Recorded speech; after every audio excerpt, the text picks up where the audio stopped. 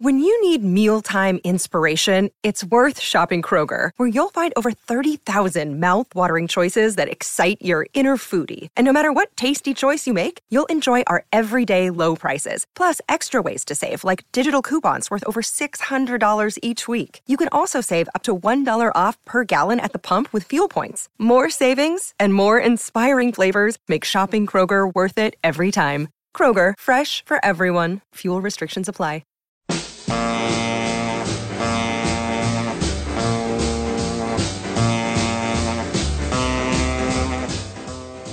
Welcome to Let It Roll, the podcast about how and why popular music happens, hosted by Nate Wilcox. Follow the Let It Roll podcast on Twitter at Let It Rollcast, and check out our website at letitrollpodcast.com. Let It Roll is a Pantheon podcast, and you can listen to more great podcasts at www.pantheonpodcasts.com. Today, we kick off a special 8-episode miniseries on Netflix's Hip Hop Evolution documentary series. Nate is joined by Alexi Auld and Eugene S. Robinson, his cohorts from the YouTube show If the Shoes Fit. This week, they discuss the first episode of Hip Hop Evolution, The Foundation, which tells the tale of hip-hop's invention in the Bronx in the 1970s and focuses on 3 key innovators, DJ Kool Herc, Afrika Bambaataa, and Grandmaster Flash. Pop in those earbuds and enjoy.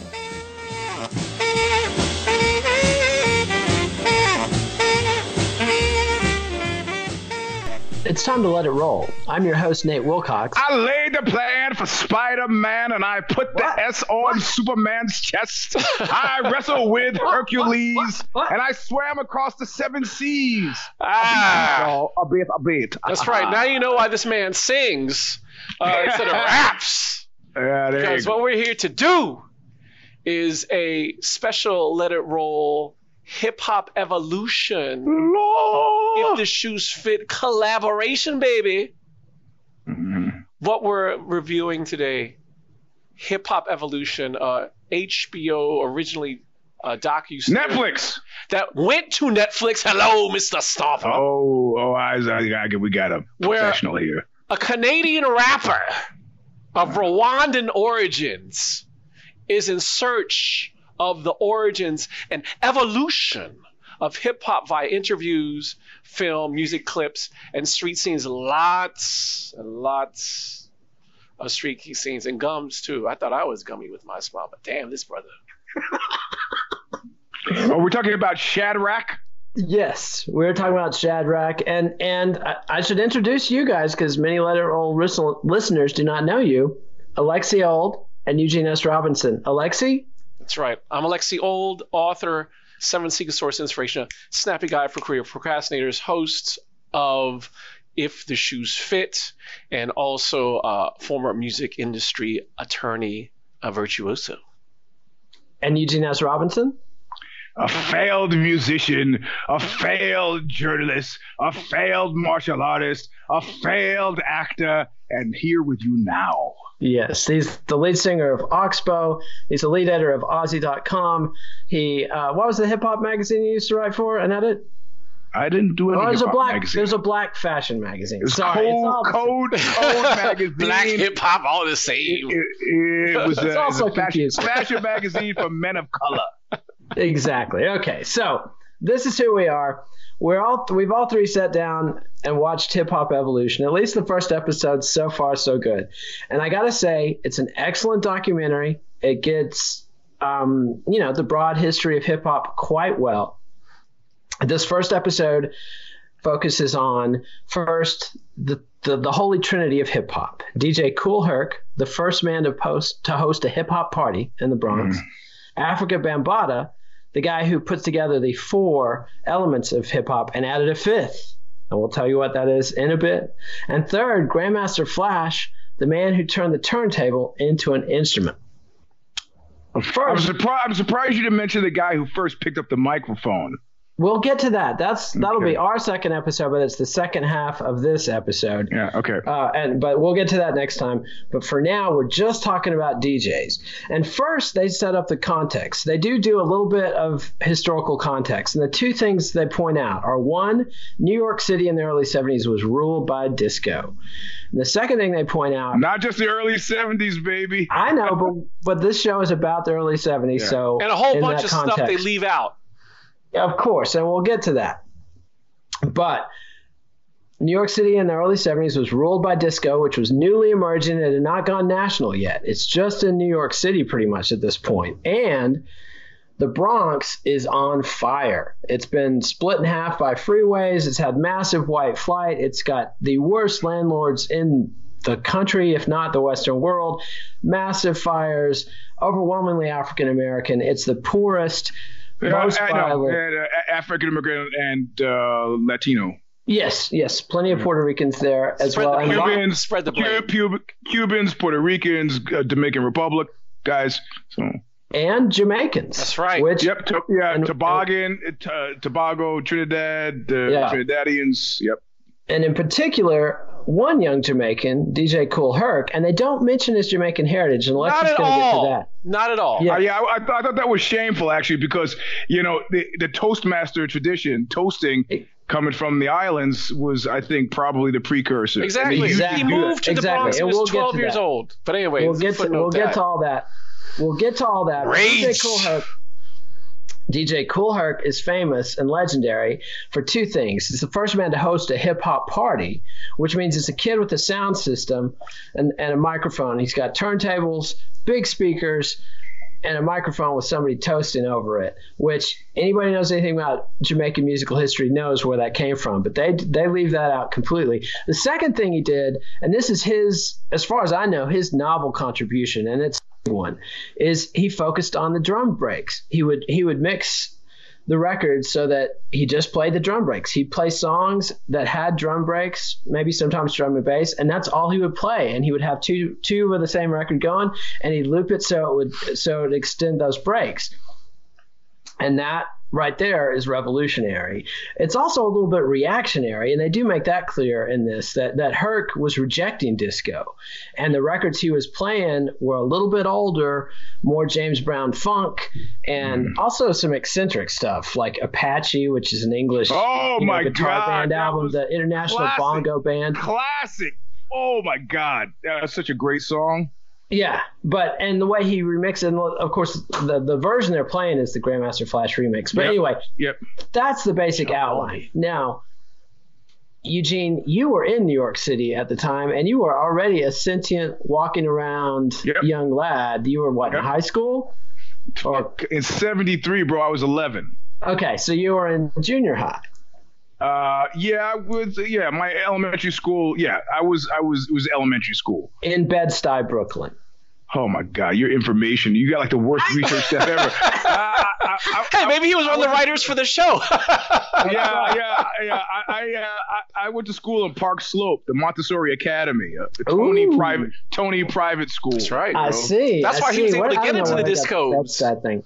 I mean, I knew you were black. I knew you were from Brooklyn, so I just assumed. My bad.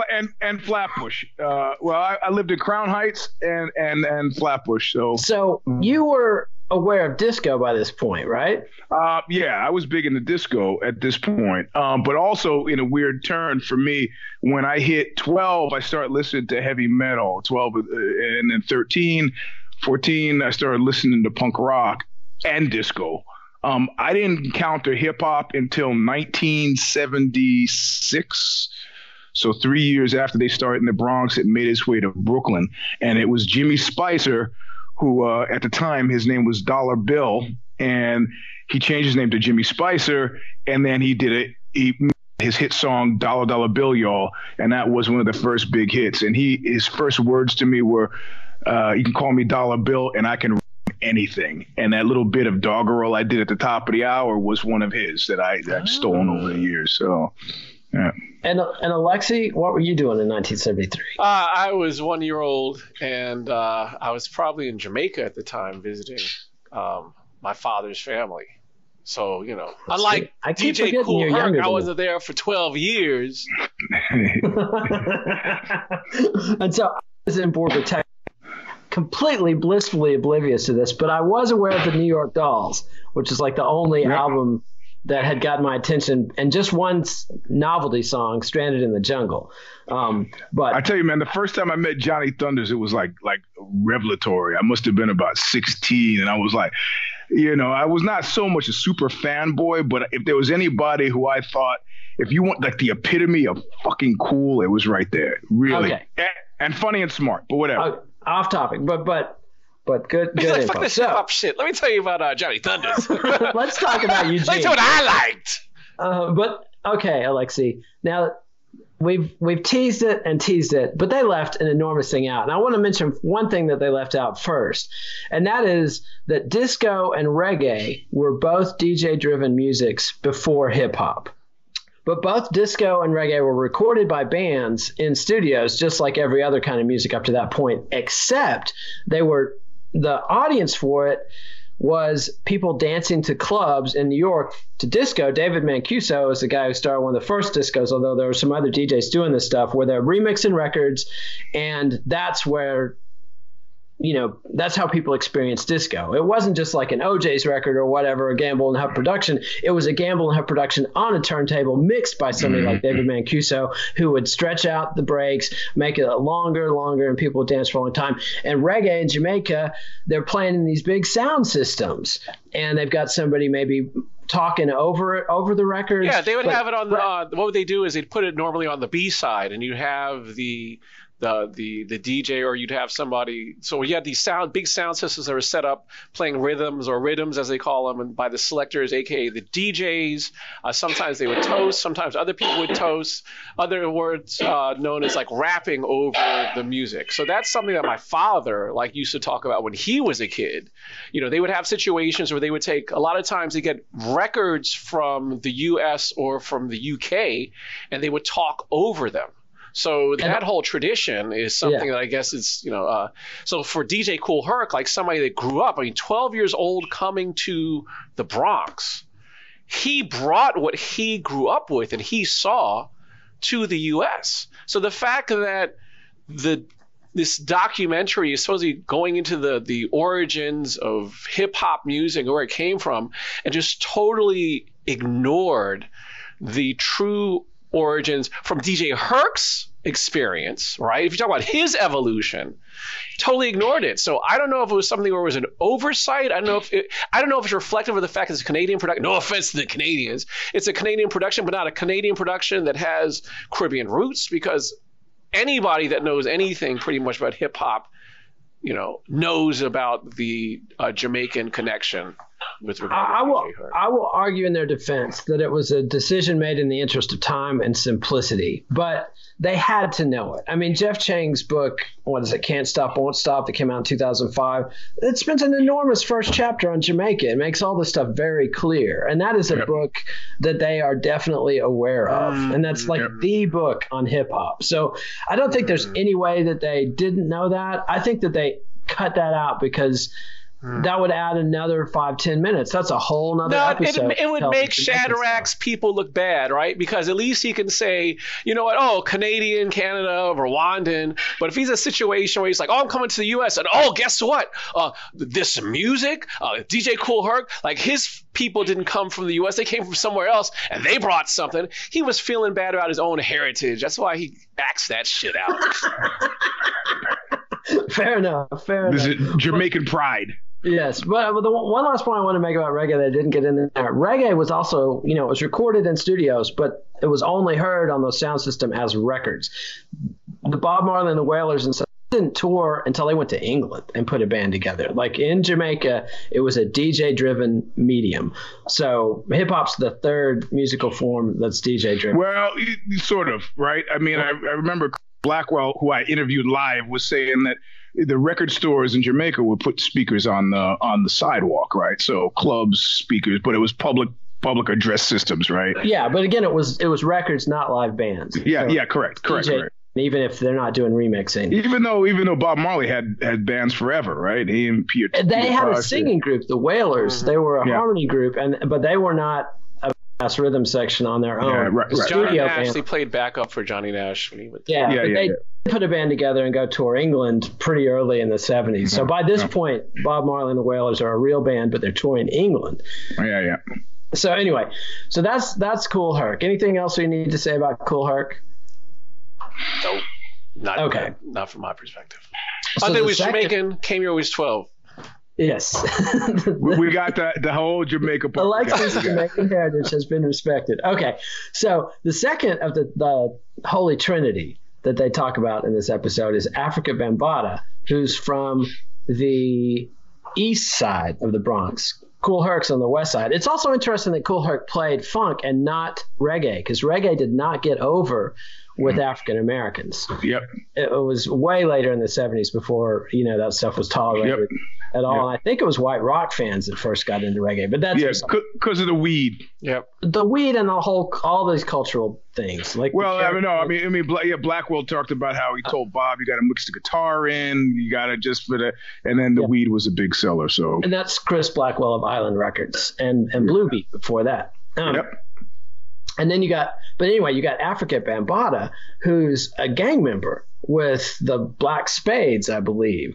But he's become conscious, and so he's trying to organize peace activities and unity activities and break up the gang violence. And he sees what DJ Kool Herc is doing and is like, I can do that too. Are we not going to talk about his later situations?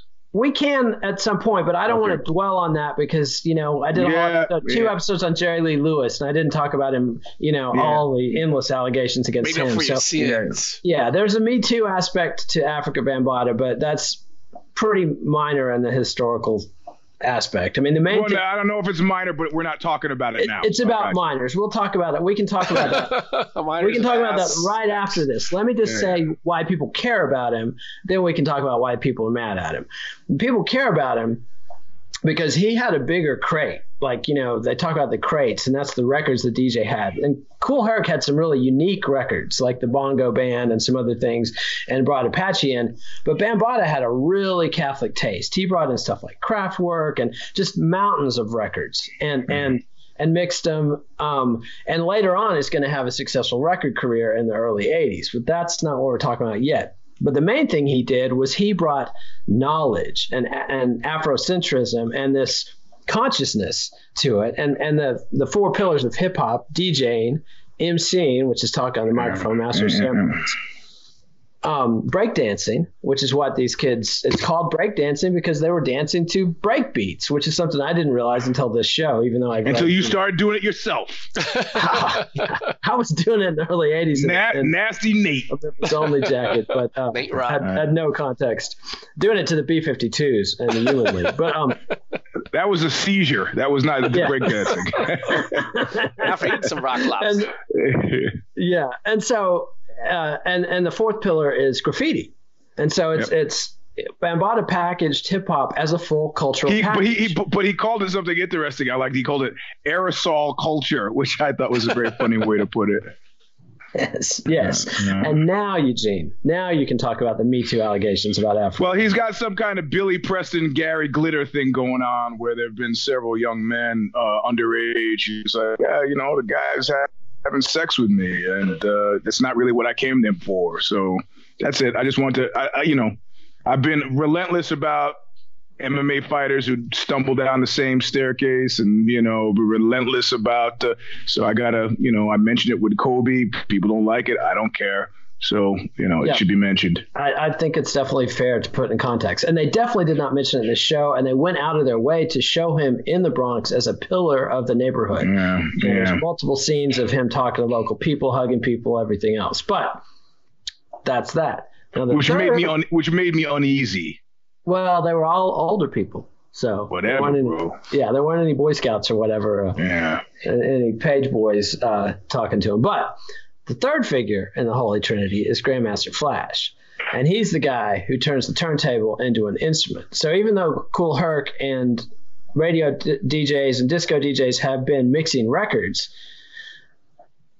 Grandmaster Flash is the guy who figured out you could if you put your hand on the vinyl, you could manipulate the record perfectly. And so you wouldn't have these train wrecks like Kool Herc. And I would kill to hear a tape of a Kool Herc set from back in the day. Like the oldest one I could find was from like 78, 79, when he had already, absorbed Grandmaster Flash's technique. So I don't know what it sounded like, before Grandmaster Flash came along. But Grandmaster Flash is a fucking genius. Absolute.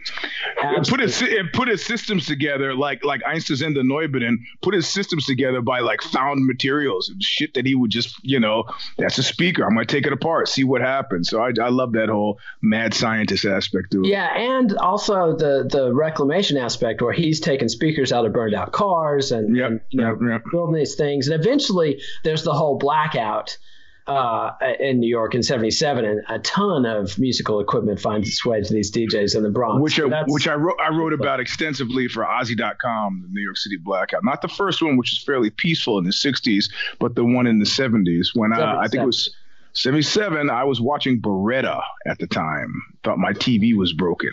A classic Beretta. Yep. Robert. Right. All right. So anyway, Grandmaster Flash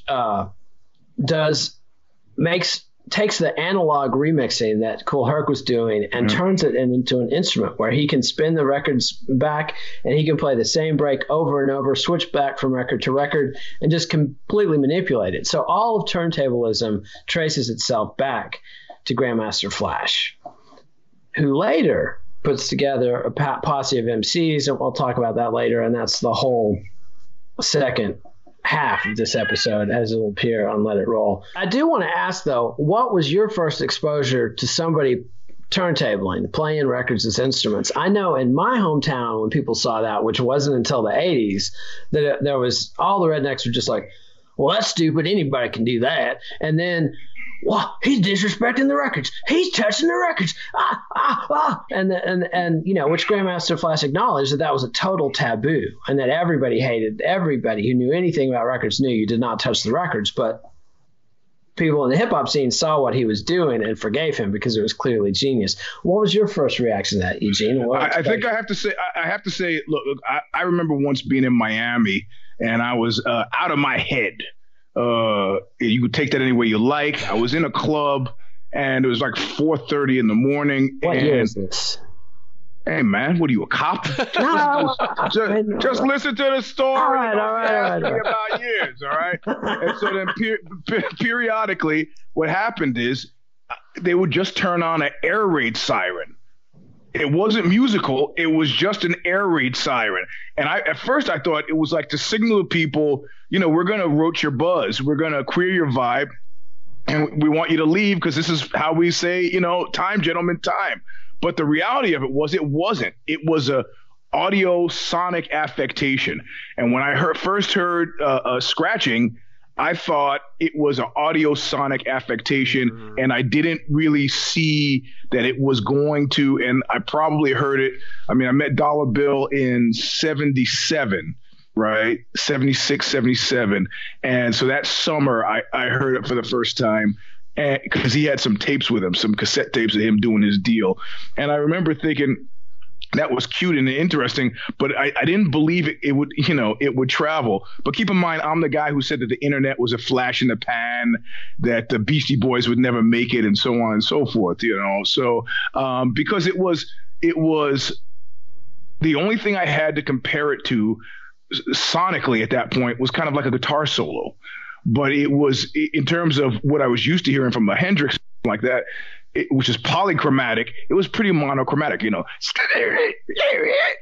I was like, So, when I came back from that summer hanging around with Dollar Bill, one of my friends, Eric and Kyle, down the street, Greenwich, they had a basement set up and we got milk crates and we put the turntables up and tried to do it. But, in the hands of this is the thing that's unappreciated about Grandmaster Flash.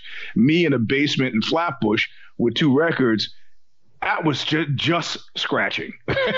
And when you see him in it, when he's putting the crayon marks on it and he's counting out the beats and he's going, now that's, this guy is a musician. It's very different, And I discovered at that time it was not as easy to do as whatever it was that I was hearing. So, well, let me ask you this: when you were growing up, though, in Brooklyn, right? Because what I thought was so fascinating watching this and then also, anticipating like this conversation is, there's a lot that when you see documentaries or shows like Hip Hop Evolution that they're assuming or projecting on everybody, right? So there's a dynamic where I don't think people realize in terms of the breadth and depth of New York, and also with regard to Bronx versus what's going on in Brooklyn. Was it a situation? Was it to the point, again, especially at your age, the age you were at, like as a kid, like, is it just like, was it might as well been another country, like all that kind of shit they're talking about? It's like, the likelihood that I would get on the D train and go up into the Bronx for anything was like just madness. The first time I did that was when I was 14 in high school on the swim team, and we had a swim meet up at Clinton, which I think was one of the high schools up in the Bronx, and I got into a fight there. Right, yeah. So welcome to the Bronx, fist fight. But for a long time, since Dollar Bill, who was a Brooklyn guy, who was the first guy who I had met who was doing it, I insisted to some of my friends that that birthplace was Brooklyn, but of course I was terribly wrong about that. But Brooklyn had other things going on, and Brooklyn had, disco roller skating, and this was happening, was big. Empire Rollerdrome, they've done documentaries on it. Empire Rollerdrome, which was on Empire Avenue, which is right, kind of where Ebbets Field used to be, right, kind of kitty corner to the Brooklyn Zoo, Old Dirty Bastard sings about, was this thing called Empire Rollerdrome. And they started having music, but disco roller skating with DJs and so on. So, but that whole Bronx thing didn't start to make itself known until in Brooklyn, like as something for somebody to do until maybe 78, 79. And keep in mind, if you were a gang member in Brooklyn, and the big gang in Brooklyn was the Jolly Stompers, which I guess happened to be Mike Tice's gang, you were not going to go up into the Black Spades territory, just roll in there. It's just like the Hells Angels and the Vagos or the Mongols. You gotta respect. But I mean, the confusing thing is the drug trade. Weed was so bad and so cheap then. I don't know what people were fighting about, but I guess if it was illegal and they were selling it, it's something worth fighting about. So, and that's one other thing we should mention was that Kool Herc's Toastmaster was financing the whole thing by selling bags, and so he's talking. And I have to tell you, I gotta say, like, if you don't, the weed that I was smoking in 1976. You would get, if you tried to sell that today, you would get beaten. So weed technology has come very far. This is very bad, very, very, very bad weed. Yeah, but I just want to mention that Coke LaRock, who was the MC with Kool Herc, was financing it was dealing pot right there from the stage. And the last thing I want to mention before we roll out of this is that Grandmaster Flash's frustration when he figured out how to play the turntable was that when he first started performing, all he wanted to do was get people to dance, like any DJ. Yeah, that's right. But what he was doing was so novel, people are rushing the stage like it's the Beatles or whatever, and they're not dancing. And so that teases what'll be the second half of the Let It Roll episode, and the next one we do in 2 weeks. He had to get some MCs on stage with him to put on the show, and we'll talk about that next time. Any final thoughts, guys? No, I so think we'll be back. No, I think the final thoughts again. I mean, final thoughts are, I think it's really interesting when you have a certain history that's been laid out in different kinds of forms, and how this hip hop evolution, the pacing of it and the perspective just seemed to be kind of like in its own universe and really seemed to be more touristy, right? It was really fascinating seeing this guy's like, oh, I'm a rapper, I love the thing, but people don't know about the history. And it seemed kind of strange because you think so many people do know the history. So that's the thing that kind of shocked me, like, who is this for, right? And so I guess, the bastardization of Kool Herc's background made sense, given the fact that, he's back on that. A little bit. There's the thing that I would have touched on, which I don't want to derail the show necessarily. No, go on. But this is a story in my mind about a lot of different things, and you touch on it in the beginning in a way that's more significant than they did in the actual documentary about. I'm probably one of the generations of of New Yorkers who remembers when white people lived in the city that wasn't just the Upper West Side. You know, I remember when white people used to live in the Bronx, and I remember when white people used to live in Brooklyn. And the untold story of this is what they've abandoned it for. And a conversation I remember having with Lawrence Ferlinghetti, you know, talking about Little Italy, he goes, I still live here. He goes, all the Italians, they made a little bit of money and they moved out. This is Lawrence Ferlinghetti, San Francisco poet.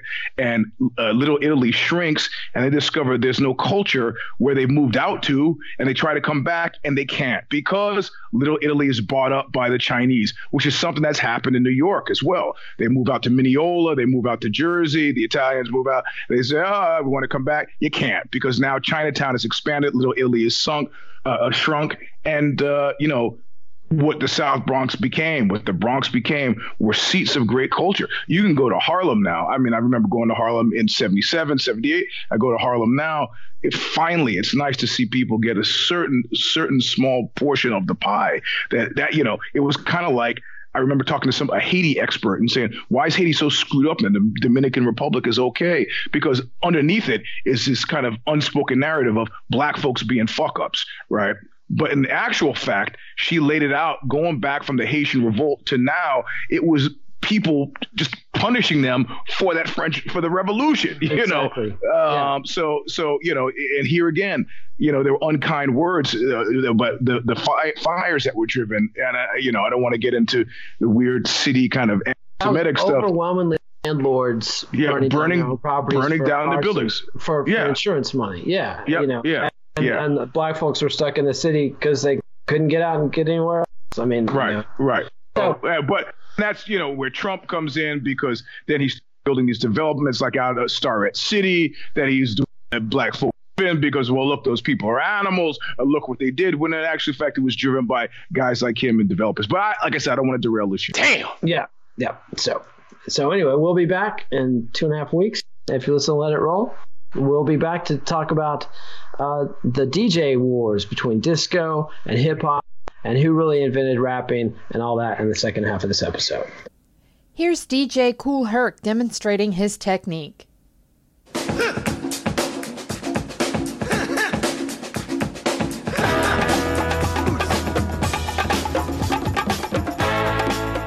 Bongo rock was still no vocals in it. Then I would go into Baby Huey, the Mexican.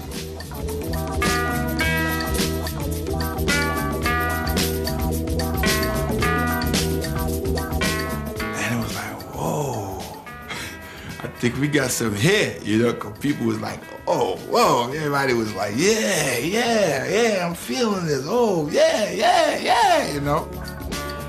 The instrumental breaks on the records.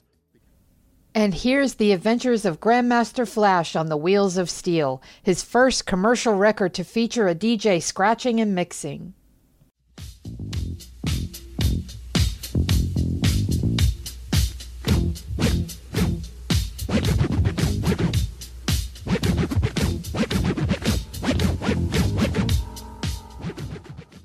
And now, a word from our sponsors. And welcome back. We're finishing our discussion of Hip Hop Evolution on Netflix, Season 1, Episode 1. This is the second part of it. We talked previously about how the holy trinity of DJs. Now we're going to get into MCs. And there's a little bit of controversy here because Afrika Bambaataa, for one, wants to take the line. Yeah. And I know you guys are down on Bambaataa, but he earned his place despite whatever offenses he had. Anyway, his line is, rap was always there. And that essentially it's a part of African-American culture that's always been there. He references Cab Calloway, gospel. They have a nice segment of the Jubilaires doing a song called Noah. Did y'all check that song out? Remember that one? Yeah, I do. Yeah. Yep. That guy was ugly, but great singing, but remarkably not handsome individual. Am I wrong? Do you remember that? Well, you forget the special club that Eugene is in, being handsome and being able to sing and perform, right? Like a lot of these. Easy on that second one, being able to sing part, but I got you. Yeah. Anyway, I thought the guy had a great look. I liked his look. what he could control, he definitely had a great handle on. He had a little mustache and everything else. But that's aside, and there's no reason for me to be kicking on someone who's almost certainly dead, who's a great performer, and I dug it, and I'm looking forward to checking out more of them. But Bambaataa also recognized Gil Scott-Heron, famous for The Revolution Will Not Be Televised, Sonia Sanchez and Warner Robinson. Yes, The Last Poets, although Bambaataa didn't mention them. They do mention them later in the show, but Bambaataa didn't mention them. And then Muhammad Ali and his famous rhymes and raps going into his boxing matches in the 60s. Then Nelson George comes on, the music writer, and references Barry White and Isaac Hayes, who did a lot of talking on their early 70s records. Isaac Hayes is kind of post-Stax, or he's with Stax, but Arthur Prysock too. John Lucien. I didn't catch anybody mentioning those cats, but they fit right in there. They did not, but they also did talking.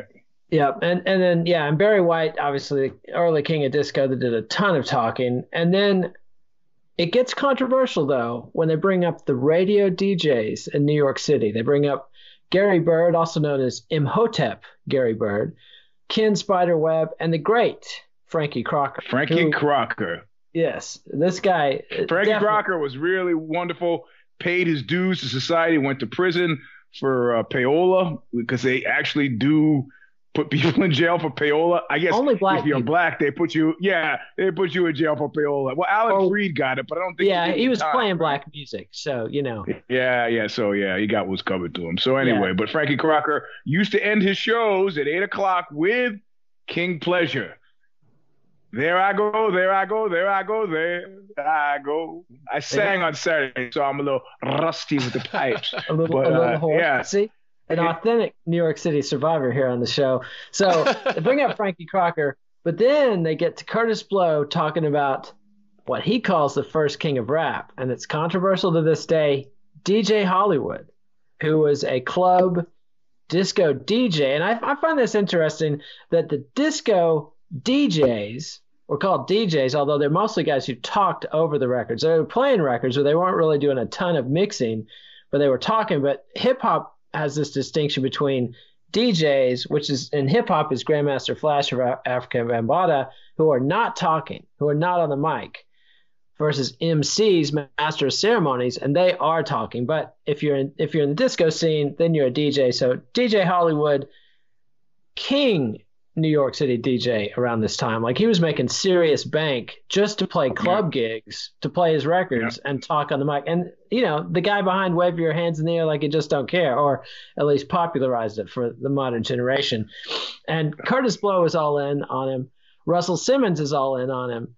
But you notice Melly Mel and others are not all in on him. It seems like nobody from the Bronx, nobody that was in the Bronx hip-hop scene wants anything to do with the disco guys. They're basically still bitter about being kids in T-shirts getting thrown out of the disco clubs because they were not wearing satin button-down shirts. And hey, you know who's getting the disco clubs? Me. That's who. And when I saw those raggedy kids roll up there and they couldn't get in, I was happy they couldn't get in. No baseball hats, no jeans, get the hell out of here with that. You're not going to let those raggedy Negroes come in here, are you? Put together some scratch from your job, go buy some nice clothes, get yourself a silk scarf like I had, and get yourself in the club. Because not everybody was giving middle-aged white ladies dance lessons. Come on. Let me tell you, they were college students who needed dance lessons badly. But listen, let me tell you, the reality of it was they had a propensity to I used to think I was getting let in the Studio 54 because I was like hip. The reality of it was they let me in the Studio 54 by my estimation as an adult now because they thought I was selling weed, or party favors. So those guys, if they had gotten a scarf, if they had gotten a unconstructed oatmeal jacket with the sleeves pushed up to the elbows and their platform shoes, like some of us had, they would have gotten in. Were they aware of that and of course rebelling against it, or like what's the? They were from the Bronx. They were broke. Yeah. Well, no, they're things. Right away, that bridge and tunnel thing was a fucking serious reality. I mean, people would not They would stop talking to you if they found out you were Brooklyn, because the mathematics were pretty clear. I'm not going to get on a train with you to your house to have sex with you. It's a godforsaken place in Brooklyn that I can get back from. You know, I'm not having you over because I don't know you well enough. So Brooklyn, non-starter, man. Just, you know, a non-starter. And so, I mean, I think I got lucky that way one time. And it wasn't because of a disco. It was because of the Mud Club. Of course, that set the template for the entire rest of my life because it happened to be the soon-to-be ex-wife of a famous punk rock musician, but that's neither here nor there. So the reality of it was, you know, and it also we sell short shrimp. I was waiting for them to mention, and they didn't. But some of the Latino, they did talk about the Latinos with the kind of the breakdancing, but one of the early Latino DJs, and again, he was too busy talking. Play a record, or maybe he played the record. A lot of Sir Monty Rock III, who was already famous by 1973, 73, 74. So, and was he in Manhattan too? He was, and what he had a distinction of also, I believe him to have been gay, and he had three bona fide big hits. But yeah, nobody cares how you wear your hair, darling. My wig is wetter. My chiffon is wetter. I mean, I listen to that stuff now and I feel coked up just listening to it. But there was a whole scene, behind him that later ended up, I mean, you know, Cubanos and like, you know, people from the DR,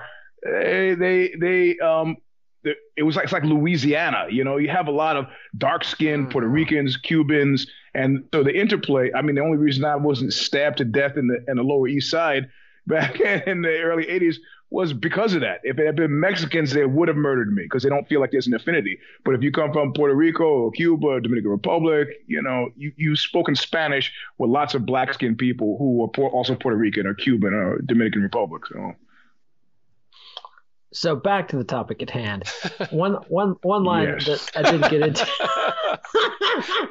One line I didn't get into. I hijacked your show. This is your show too, Eugene. We're all friends here. So Dan Charnas, author of The Big Payback, gets a great quote in about Frankie Crocker. He says, "Frankie Crocker is not a founder of hip hop because he hated hip hop. That's because the DJs all bit his shit. The MCs all bit his shit. So, you know, if you listen to the brief snippets of Frankie Crocker and DJ Hollywood, you can tell this is what the kids were listening to. I mean, I think one thing from obsessive study of music history that I've learned is always assume that the musicians have the most superficial knowledge of musical history possible. These people are significant because of their talent, generally not because of their scholarly research. So I'm not expecting kids in the Bronx to have been like conversant with Cab Calloway and Pigmeat Markham and maybe not even the Last Poets and Gil Scott-Heron, who never really had a big time hit, you know, but I guarantee you they heard Frankie Crocker on the radio and they heard DJ Hollywood in the clubs and he got their attention. But that's beside the point. And I do want to, now that I mentioned Pigmeat Markham. Yeah, Hollywood is interviewed on the segment on the show, and he references Frankie Crocker, he references the Last Poets, and Pigmeat Markham. And the host, what's the host's name again, Alexi? I know you're a big fan. It's Rwandan. Oh, Shad. Yeah, Shad. Yeah. So has never heard of Pigmeat Markham, which, you know, it totally makes sense. Why would a Canadian kid who came of age in the 90s know anything about Pigmeat Markham? And I only came across him because I originally came across him because I was a Red Fox fanatic. And so if you read a book about Red Fox, you're going to learn about Pigmeat Markham. But I also came across Pigmeat Markham reading about the history of African-American performers who wore blackface to perform, which included Pigmeat Markham and Rufus Thomas, who was famous at Stax Records, you know, Walking the Dog and Chicken Dance and all that stuff. Chicken Dance.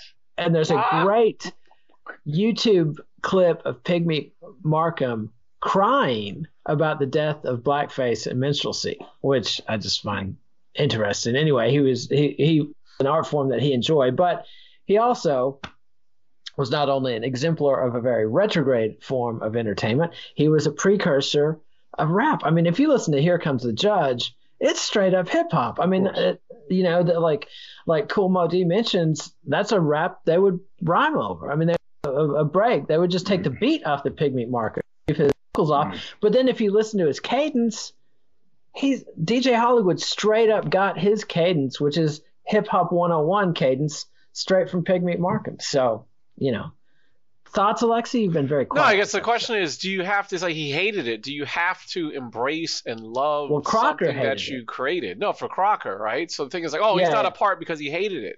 Do you have to embrace and love something that you inspired and helped create? I don't think you do. I don't think so. Not to get credit either. And I think it's pretty generous of Russell Simmons and Curtis Blow to give these guys their propers. Although, and I totally understand why Melly Mel and Grand Wizard Theodore and other guys from the Bronx are not letting those beefs go. I mean, it's just how it is. You're not going to let old mods and rockers expect them to drop the hatchet. I mean, people had these beefs in their day, and they were on opposite sides, and if they don't want to drop it, they don't want to drop it. I mean, and Frankie Crocker, like if you read The Big Payback, my God, Frankie Crocker hated hip hop. I mean, he went out of his way to keep that shit off the radio for decades. But there was also Frankie was like an establishment guy, man. And there, people not at the point from 2020, it's hard to imagine. But record labels were big business and big industry. If you could have seen from 1975 to 2020, you wouldn't believe it. If I had Joe Ciccarelli, the guy who produced the Oxbow records, said he took Sean Fanning around to like Sony, Arista, said you should listen to this kid. He's got something to say. He was talking about Napster. And these executives who had been in those seats for 25 years just looked at him and were like, yeah, great. You seem like a nice guy. I got stuff to do. And they sent him out of there. So you could imagine, Frankie making music in a basement, making this noise over records. And these guys who atonal, just hollering on the background. I don't care if 1,000 people show up to see that. That's not music. And Frankie Crocker was old school that way. Of course, and then there was the issue of his control. He couldn't control it, right? I mean, it's like, when guys found out you played punk rock in 1981 and people were already saying, oh, punk rock is dead. What are you doing? Because, Blondie was making money, the Talking Heads were making money. Strange. Was there a time, is that the reason why a lot of individuals I spoke to who on the business side of music were talking about when they were first trying to break in, how, especially in hip hop, how individuals at the labels probably for the past 10, 20 years, geez, that old, you downplay your education, you downplay anything that just smells of corporate. You have individuals like just pretending that they were like, they dropped out of college, or they're just totally trying to downplay their academic and their professional credentials and instead try to have a whole street kind of dynamic. So do you think so you talk about Crocker and somebody who, the reaction against hip hop, but then also this whole corporatist perspective, like when did that switch around? Like, is it something that I think it switched around when Puff Daddy took over, the business in the mid 90s. That's what I think. When Jay-Z and Rockefeller got really big and Puff Daddy got really big on his own, those guys became the model, and they had a lot of street credibility. And if you were just your average, business exec, you can tell that story. And I mean, I'm blanking on the guy's name, the Jewish guy that became Russell Simmons' right-hand man. Rick Rubin left Def Jam. That guy, Rick Rubin was a rich kid. These guys. Chris Sadie. No. Chris Sadie, the late Chris. It's a very Hebrew sounding name, and I'm embarrassed I can't remember it. So, but it shouldn't have been on the topic list. That's because we're straying. But we need to Grandmaster forming hip hop's first supergroup, so they talk about the history of where MCing come from, which is confusing because before they already talked about Kool Herc's MC and others, but there really was no like the Furious Five before Grandmaster Flash put them together, and that's Mel, Kid Creole, Cowboy, Scorpio, and Raheem. And Grandmaster Flash talks about his dilemma when he introduced the screen that he was doing, which is his revolutionary technique, turns turntables and records into an instrument. Instead of people dancing, which is what he wanted to do, or rushing the stage to see what in the hell is this freak doing, and that was not what he wanted. So he just started putting a mic on the other side of the table. And eventually, at first it's just random dumbasses talking. And then eventually Mel and his brother Kid Creole up there, and they've been practicing in the room trying to be Frankie Crocker at home. And they start rapping. And they bring in, 3 other guys and Grandmaster the Furious Five. This was the rap group I ever heard the Message. And was it White Fever? Or, White Lines. Not White Lines. White Lines, yeah. Oh, really? So you didn't hear Sugar Hill Gang first? I did hear Sugar Hill Gang. I do not know how, but I mean, I was 10 years old, so I missed a lot of shit. I was in Arlington, Texas for a year and was pretty fast AC/DC and Van Halen at the time. I wasn't listening to any radio, so I missed the Sugar Hill Gang entirely. But who would you have heard that from, though? Was it who in your school or who in your peer group or whoever was the one that introduced you to the music? It was Junior Loftus playing it on his jam box while we were breakdancing. And like I said last time, people were breakdancing to like the Eurythmics and shit. And so finally one of the black kids... Yeah, and the black kids like I'm pretty sure had thinly veiled contempt for our attempts to breakdance, But one day Junior brought his jam box and played us some real shit. And so and I remember going, wow, this is interesting, But I mean, and also you got to keep in mind in the 70s and early 80s, the FM radio color barrier was intense, especially in a little redneck town in Texas. I mean, it was N-word music.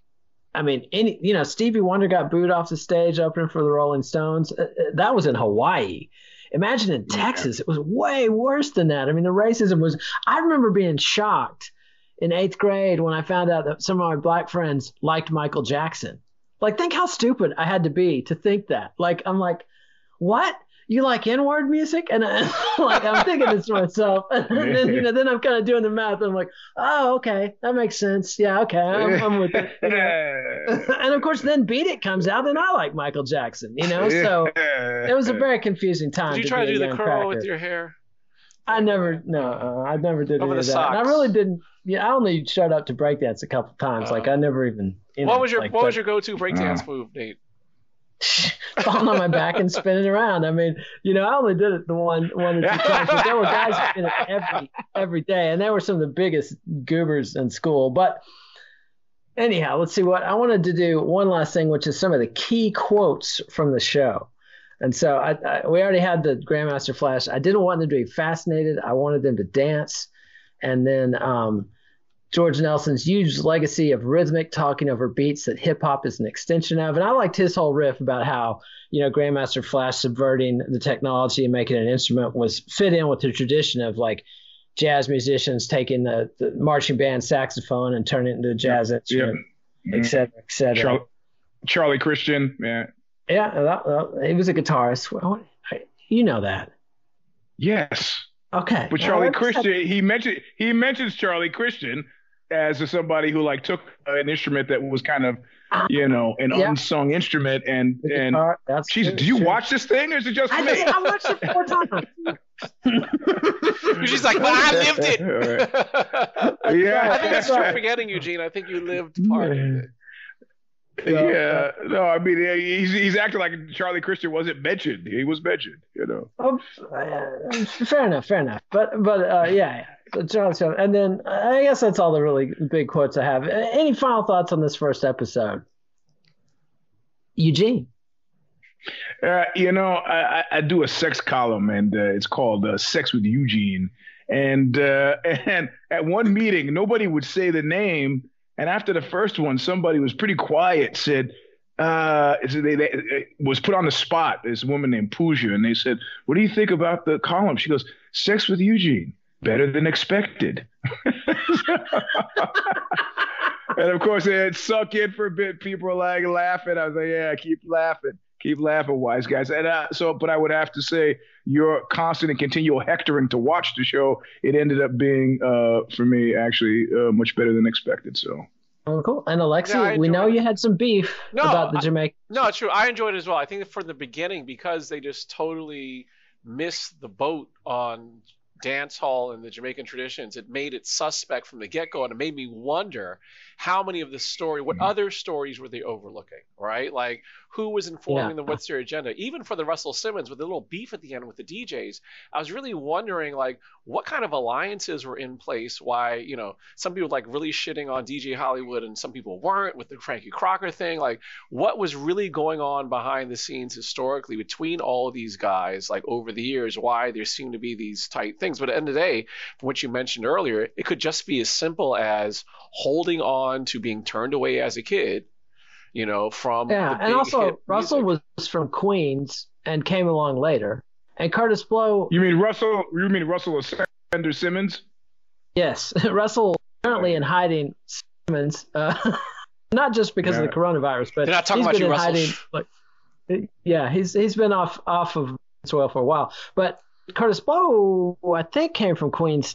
I could be wrong about that, but he came along a little later. Maybe he's from the Bronx. Wasn't he I don't from know. Harlem? He's not. Curtis Blow is not from Queens. I thought it was from Harlem. He's from Harlem, so he's not from the Bronx. Yeah, though. That's my point. So whereas Melly Mel is from the Bronx, Nice save. and they had that beef. I mean, you know me, Eugene. I can't tell Brooklyn from the rest of Long Island. Like, you're from Long Island. What's with the pretense that that Brooklyn's somehow not Long Island? But I've seen maps. Anyhow, this New York geography is very mysterious. But that's my theory on why Curtis Blow and Russell Simmons. Plus, they made it big. I mean, Melly Mel made it big too, but a lot of these guys didn't. So, I think that might be some of the legacy. But I'm glad you like it. I'm looking forward to continuing this series. And honestly, I felt like the first season was just pretty meat and potatoes of stuff that I already knew. But the second, and especially the third, and especially the fourth season, get into some stuff that I had not paid attention to. Stuff like the Memphis scene in the 90s that I hadn't paid any attention to or had underrated. And it continues to be just a really, really excellent series. So I look forward to continuing to discuss it with the two of you on Let It Roll.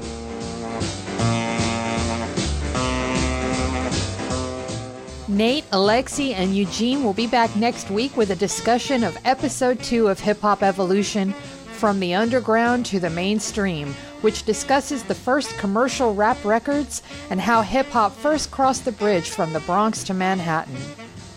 Follow the Let It Roll podcast on Twitter @LetItRollCast, and check out our website at letitrollpodcast.com. Let It Roll is Pantheon Podcast, and you can listen to more great podcasts at www.pantheonpodcasts.com.